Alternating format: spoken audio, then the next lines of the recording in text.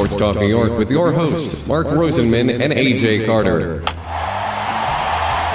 Sports Talk New York is sponsored in part by Prince Associates for all your insurance needs, the Phoenix Tube Company, the law firm of Declator Cohen and DePrisco, Solomon Jewelers, and General Needs Charity, serving our homeless veterans with dignity. And now, here are your hosts, Mark and AJ. Joining us now is a man who has been a sports reporter for over 30 years in the New York City area for such outlets as ABC Radio, ESPN New York 98.7, and WFAN Radio. He's covered the New York Mets since 1984, reported on the Super Bowl and the World Series, as well as the NBA and Stanley Cup Finals. He's also covered national and international events like the Olympics, the NCAA men's basketball tournament, the Masters, the Indianapolis 500, and a plethora of college football throughout the country. He is the author of the great book, Press Box Revolution. It is a pleasure to welcome back not only one of the most respected guys in the field, but one of the nicest, our good friend Rich Catino to Sports Talk New York. Welcome back, Rich.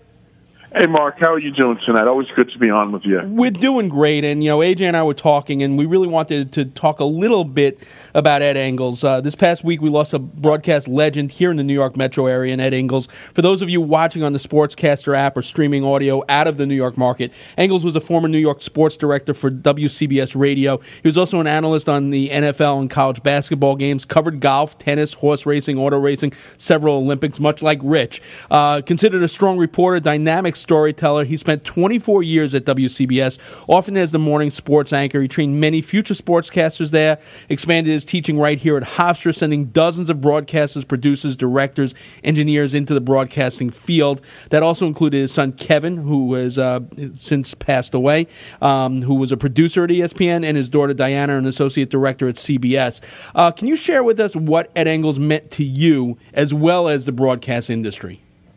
You know, it's really funny because this past week, two guys left, the world that meant a lot to me for different reasons in the broadcasting medium. One, of course, is Ed Engels, you just mentioned, and the other was James Lipton, the host of Inside the Actors Studio. And as you know, I was very involved with Bravo over the years, and James Lipton made that a great network. In a very similar fashion, Ed Engels made sports reporting what it is today. And I remember being a kid, waking up for that 15 after and 45 after.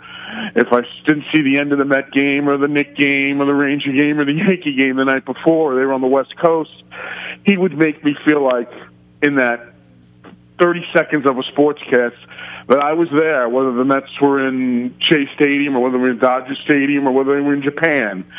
And the other thing that he did, I think, better than most, and hopefully as I get older in my life, I could become a little bit more like him, he shared so much of what he knew with others.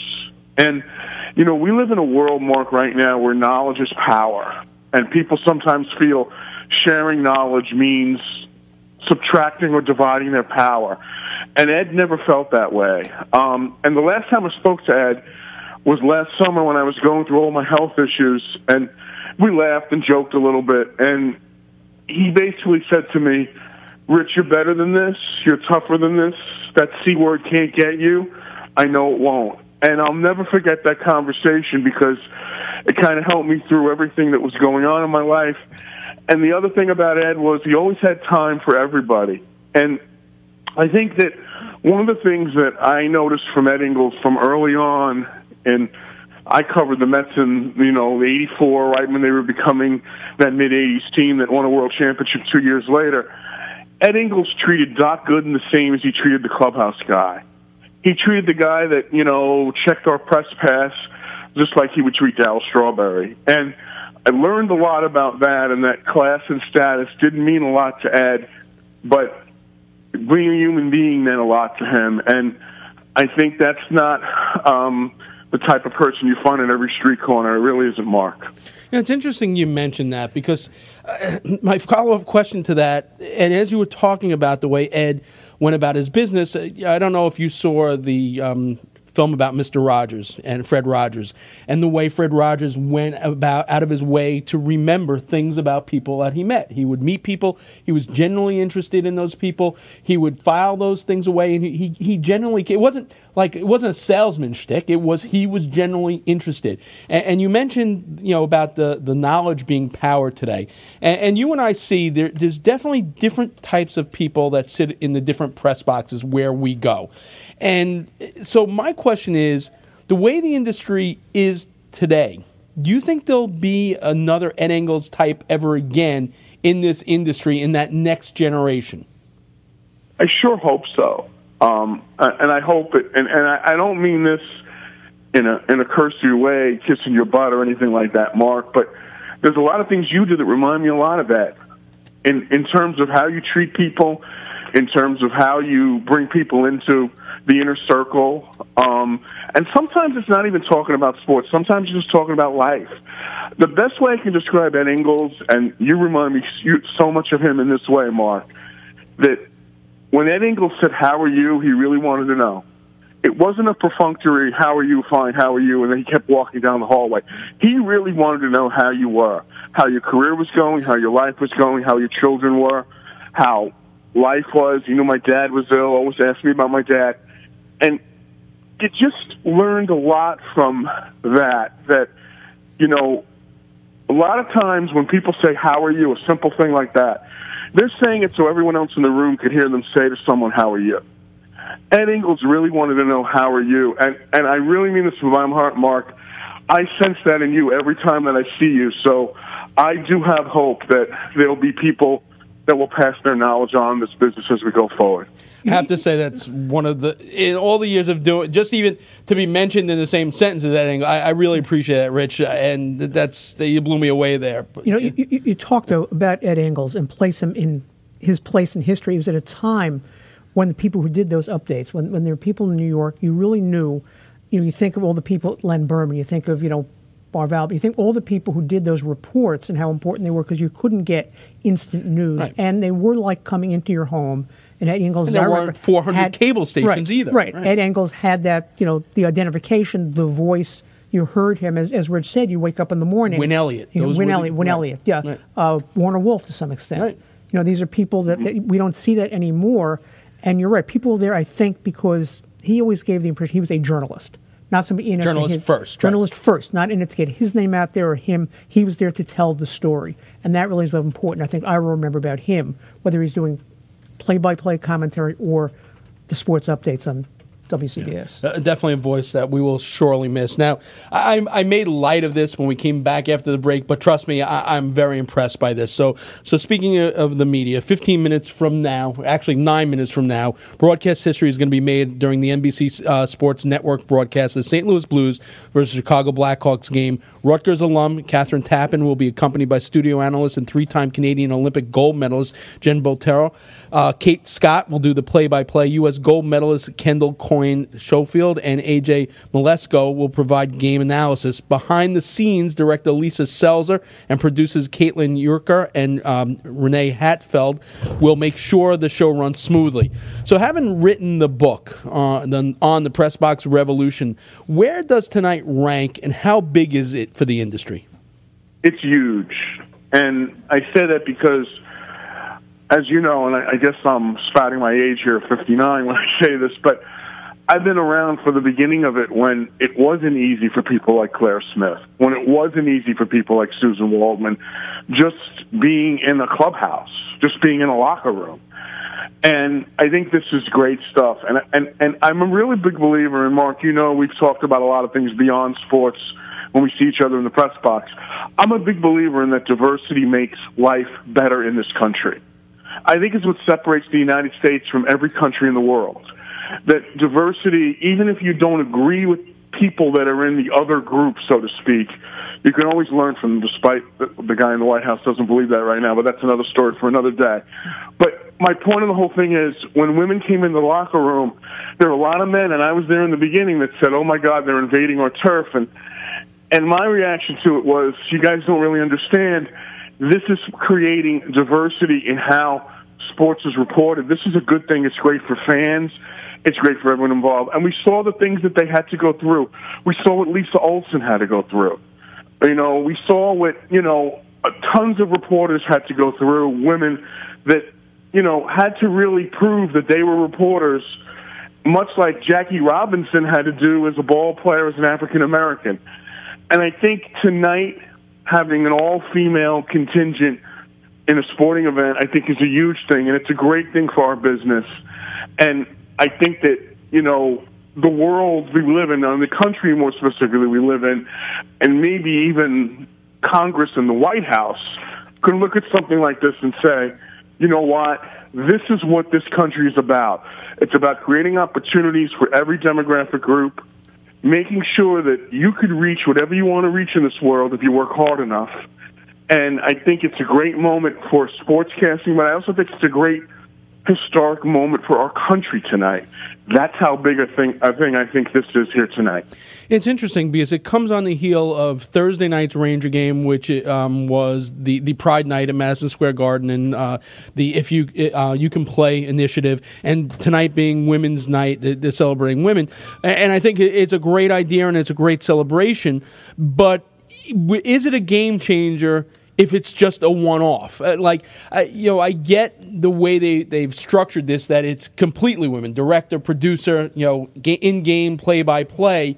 But if it's only a one-off to say, oh, look what we did, and doesn't continue, it's almost taking a step backwards, like saying, yeah, we gave you a day, now be quiet. But let's jump in for a second. This is not in a vacuum. This is not the only instance of the whole production crew, yes. But you look at women doing play-by-play. ESPN has more women doing play-by-play of men's sports, not just pigeonholed into women's sports.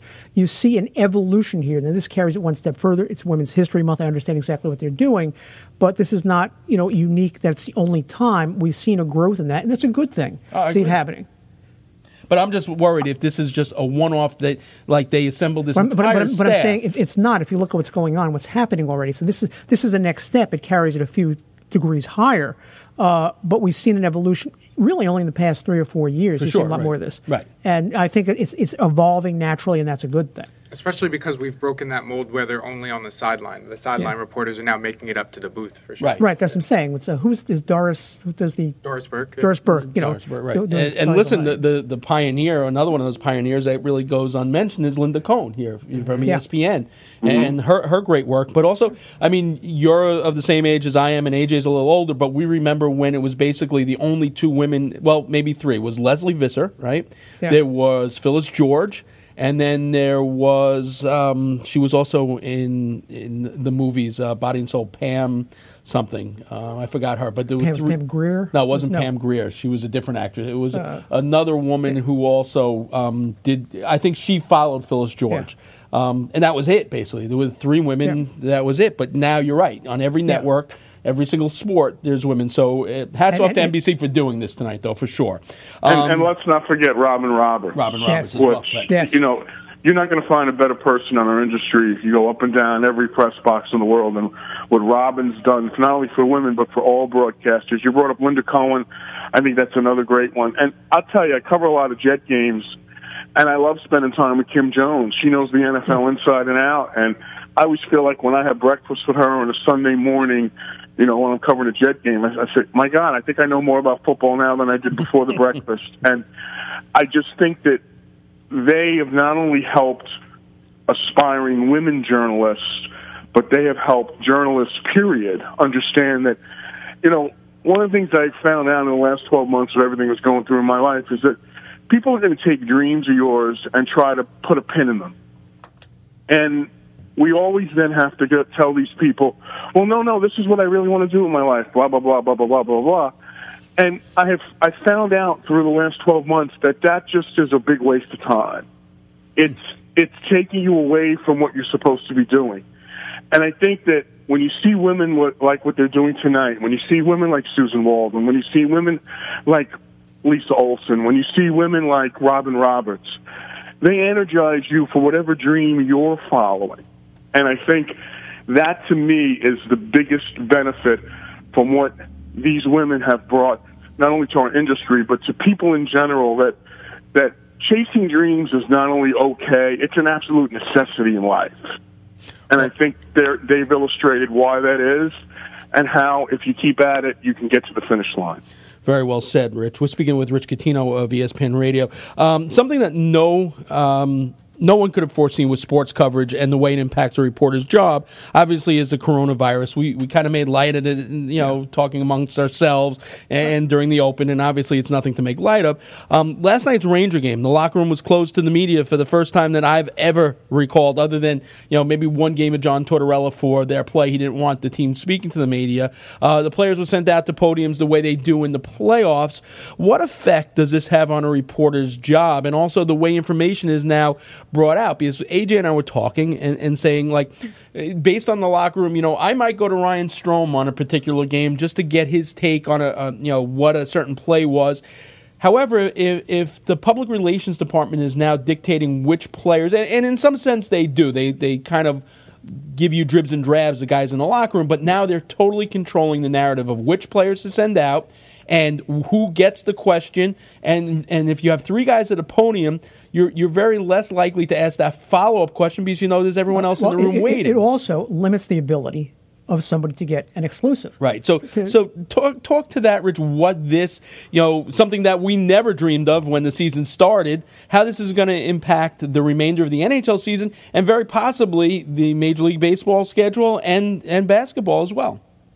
Well, and I think the NBA and MLB will follow suit. Maybe not quickly, but at some point in the next few weeks, they will follow suit. I think it changes the tactic, but I think it also changes the economics of newspapers and radio stations and websites. Now, let's think about this for a minute. Let's say MLB says tomorrow locker rooms will be closed, everything could be done in a session like a press conference session, which of course will be broadcast on TV on the post-game shows of, here locally, SNY and Yes, and NESN, and every sports station that covers baseball, including ESPN. The newspaper guys that own newspapers are going to sit there and say, well, why do we even need beat reporters at games? They could do it from their living room. They're not going to get anything in the living room. They're not going to miss anything in the living room because they're only going to get the press conference setting. Why send it? And now this could allow us to really lessen our staff, to lower our budgets, and it may make our newspaper more affordable. Now, I'm just being the devil's advocate here. Let's say a reporter says to their newspaper, I really need to be out there some at the games to cover these things. Then the newspaper editor might say, okay, then we'll make you an independent contractor. You can pay for your own travel, and you have to form your own business to be a beat reporter. I don't think that's out of the realm of possibility of happening. Okay, that's one.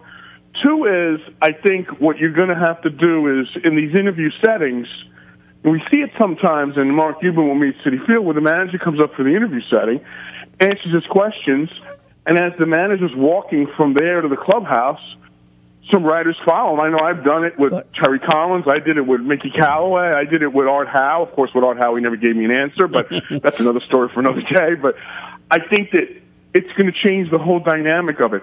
Now, where you have the ability to get a player when he comes out, finishes batting practice, and sit with him in the dugout. It's not the clubhouse. And I think it's going to be a free-for-all. I think there's a lot that has to be looked at with this, both on the end of the business, the economics of the business in general, and also the day-to-day of what a beat reporter has to do at a ballpark. Rich, here's the potentially long-term scary thing. So let's assume this is, because this really is just because people don't know what to do and how to react with the coronavirus.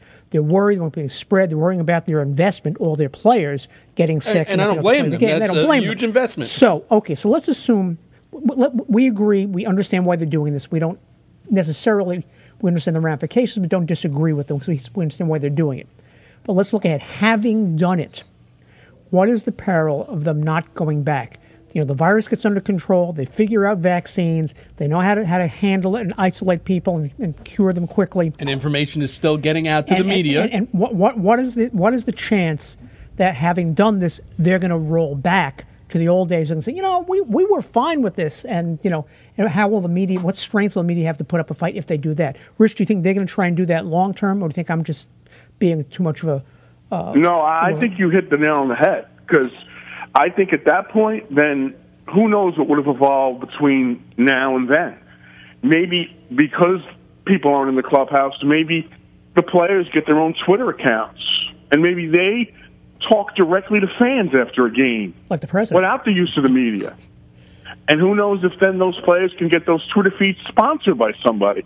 So there's a tremendous amount, I think, once it leaves, it's going to be very hard for it to come back.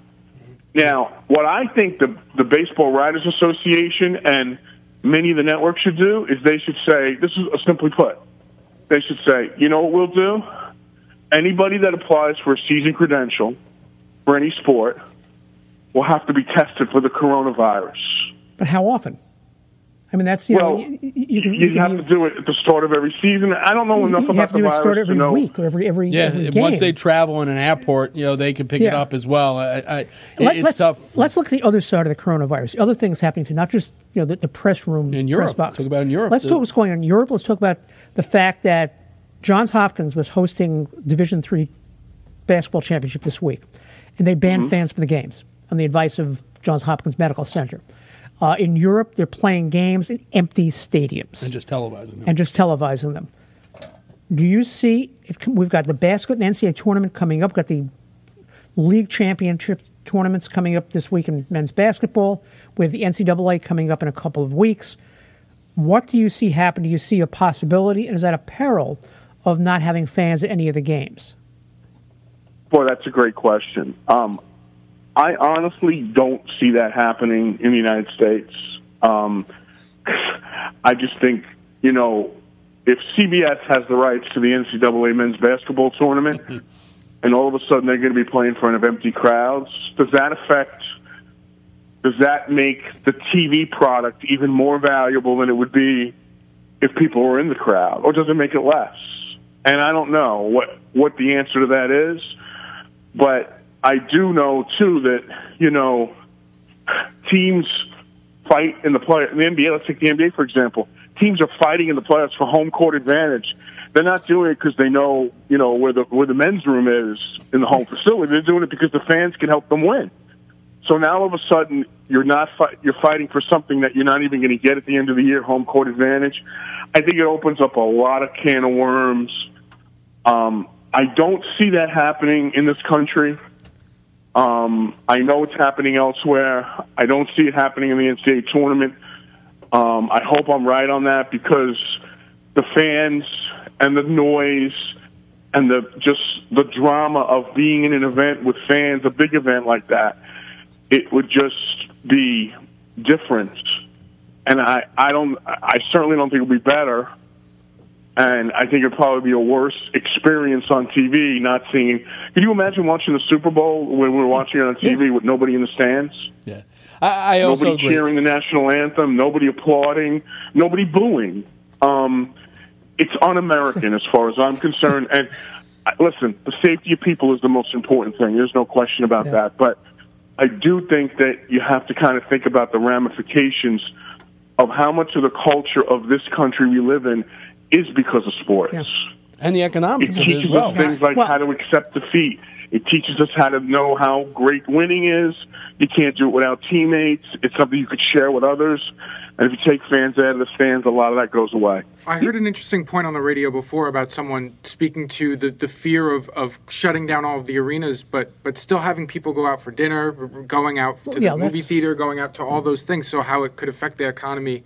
And it's interesting that the media is hyping up this fear, and then it could be affecting the people who work within the media. It's kind of a scary you see one thing, whether you can take two ways at the Knicks game, the last game. That's a good thing if no one shows up to win the game. They had 3,000 empty seats. Most empty seats they've had in like 20 years. Now, they're saying it's because of the coronavirus. Other people say, no, it's because of the Spike Lee thing. I actually think it's because of the coronavirus. Yeah, Rich, do you see fewer and fewer crowds as this goes on? What do you make of the Knicks having 3,000 empty seats? And is that something we're going to see just getting more and more and more, not at the Knicks, but not just at the Knicks, but other arenas around the country? And let me even take it a step further. This is something I noticed. I might have mentioned it to you, is before every Ranger game, when I come in, when we go to the fifth floor to go for dinner. You don't get the players' entry, the employees' entrance, do you? Right. No. But underneath, the opposing team, the players normally, to warm up, they play soccer. They all take a soccer ball and they're kneeing it in a circle. Yeah. All right, the last 2 games, I've not seen that. And I'm sure because I'm almost positive it's because of Corona. If these guys are working up a sweat and kicking a soccer ball to one another. Ball gets wet. Ball gets wet, and then if they miss it, then they run and they pick it up and they throw it to the next guy. I'm sure that the team probably sent a letter and said, that's got to stop. So there are little tiny nuances that you're starting to notice, and it's definitely Corona related. So speak to that, Rich, what AJ just asked as well. Well, I think it's true, and I think that, a simple thing like the spring training.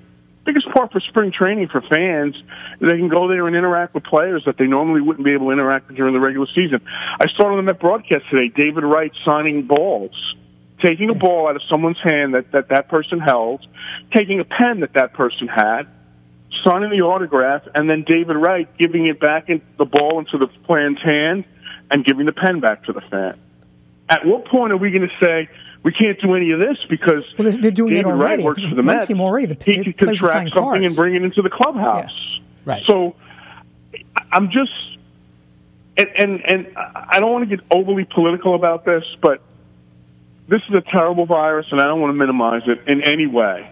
I mean, especially I live in Westchester County. That seems to be the county that it's proliferating the most right now in New York. We're having it in studio tonight. Got to go, Rich. Bye. But I do want to also say this, that the panic that it could strike in society could be even worse than the virus itself. So we have to be careful that I'll tell you, in my office Friday, I had very few people who come into the office, and I was told, well, they're probably not here because of the coronavirus stuff. So I think regular companies, forget about sports, I think regular companies are going to have to figure out the answer to this. Maybe the answer is sometimes people can work off-site. If they feel terrible about this, you can arm them with a laptop at home, and they could do their work from home. I think it's going to affect a lot of things in society, and what may end up happening is things could change even after this virus is figured out and we get a way of battling it the right way. Companies might say, well, maybe it's better if I have people work from home. I'll give them the laptop. I don't have to pay for the overhead of an office. I don't have to pay for the rent. I don't have to pay for the heat. We'll just have everyone work from home. I'm not saying that could work for every company, every type of company, but certainly can't work for a hospital. But I think that there are things in this corona thing on how we're dealing with it that are going to leave us in the world doing it that way, and we got to be very careful not to do it just for the sake of ease and money after the coronavirus is cured and figured out. And hopefully that'll be real soon. But in the interim, I totally get what the NHL's doing. I totally get what the leagues are doing. And as a reporter, I think you have to work better. And I said this to one of my friends today at ESPN, and I said, he goes, Rich, what are you going to do if you can't get in the clubhouse? I said, well, to be honest with you, I'll go to those press conference settings, but this is where I got to use phone numbers of players that I have. Right. And call Michael Conforto on the phone, and call Brandon Nimmo on the phone, and call Pete Alonso on the phone if I can't get to them in the press conference setting. And in a lot of ways, that's old school. That's the way it was in the olden days when not everyone had access to every player at every point, at every time, and it wasn't a media scrum, and that's it in the locker room. So I think reporters are going to have to do a better job of making sure they have connections with players that they can get to them when they can't see them. And I think that's going to be interesting to see how that manifests itself. Absolutely. Rich, before we let you go, just want to end on this one. I loved your tweet from the other day. The tweet, in case people don't follow you, said this: looked at the calendar today, and in exactly 19 days, I begin my 37th consecutive year covering the Mets. Yes, that's a long time, but it also energizes me so much. It's like putting fresh plasma in my body every spring. I really feel like a very lucky man. Obviously, each of those 36 previous seasons all had varying levels of expectations. What are your expectations for this season in the New York Mets? Well, I think from a pitching staff position, they have very good rotation. They have a deep rotation, deeper than it was last year. The bullpen, a lot's going to depend on Betances coming back from his injuries and performing at his level. I think the offense is fine, but I look at this team and I say to myself, I look at this roster and I say, I think you got the best starting pitcher in baseball. I think you might have the best power hitter in baseball. And I think in Jeff McNeil, you might have a legitimate batting champion in your lineup. Now, the rest of the pieces have to all fit in. I think there's some complementary pieces there that have to do better. You got a brand new manager, so hopefully that's not too much on-the-job training for the Mets. But I look at the NL East very simply put. Aside from the Marlins, every team in that division could say, I'm winning this division, and have a legitimate claim to it. I still think the Braves have the best overall roster in the NL East, but I think the Mets are 2. I think the Nationals are 3, and I think the Phillies are 4. But I look at the Mets as a playoff caliber team that will be in it to the end of the season, and to get that wild card, it's going to be tough. I do think the Braves will win the NL East, but I do think the Mets will take one of the 2 wild cards. So that's the aspirations I have for a Met team that I think is better than it was last year. And sometimes we forget, the Mets almost improved double-digit wins in the standings last year, from mid-70s to mid-80s. Sometimes that mid-80s to 90-win jump is a tougher jump than mid-70s to mid-80s. But I do think the depth of the pitching staff, Betances being added to the bullpen, and the rest of the team progressing at the level that it's progressing at, makes me think the Mets are one of the top 4, 5, 6 teams in the National League, which means they'll be a playoff contender, and I think they'll be a wild card team come the end of the season. Awesome, Richie. Hope to see you at the next Ranger game. If not, definitely on opening day. Always a pleasure speaking to you. Glad you're feeling great, and thanks so much for joining us tonight. Mark, great to talk to you guys. Keep up the great work. And just so Mets fans out there know, this show is an absolute must-listen every Sunday night.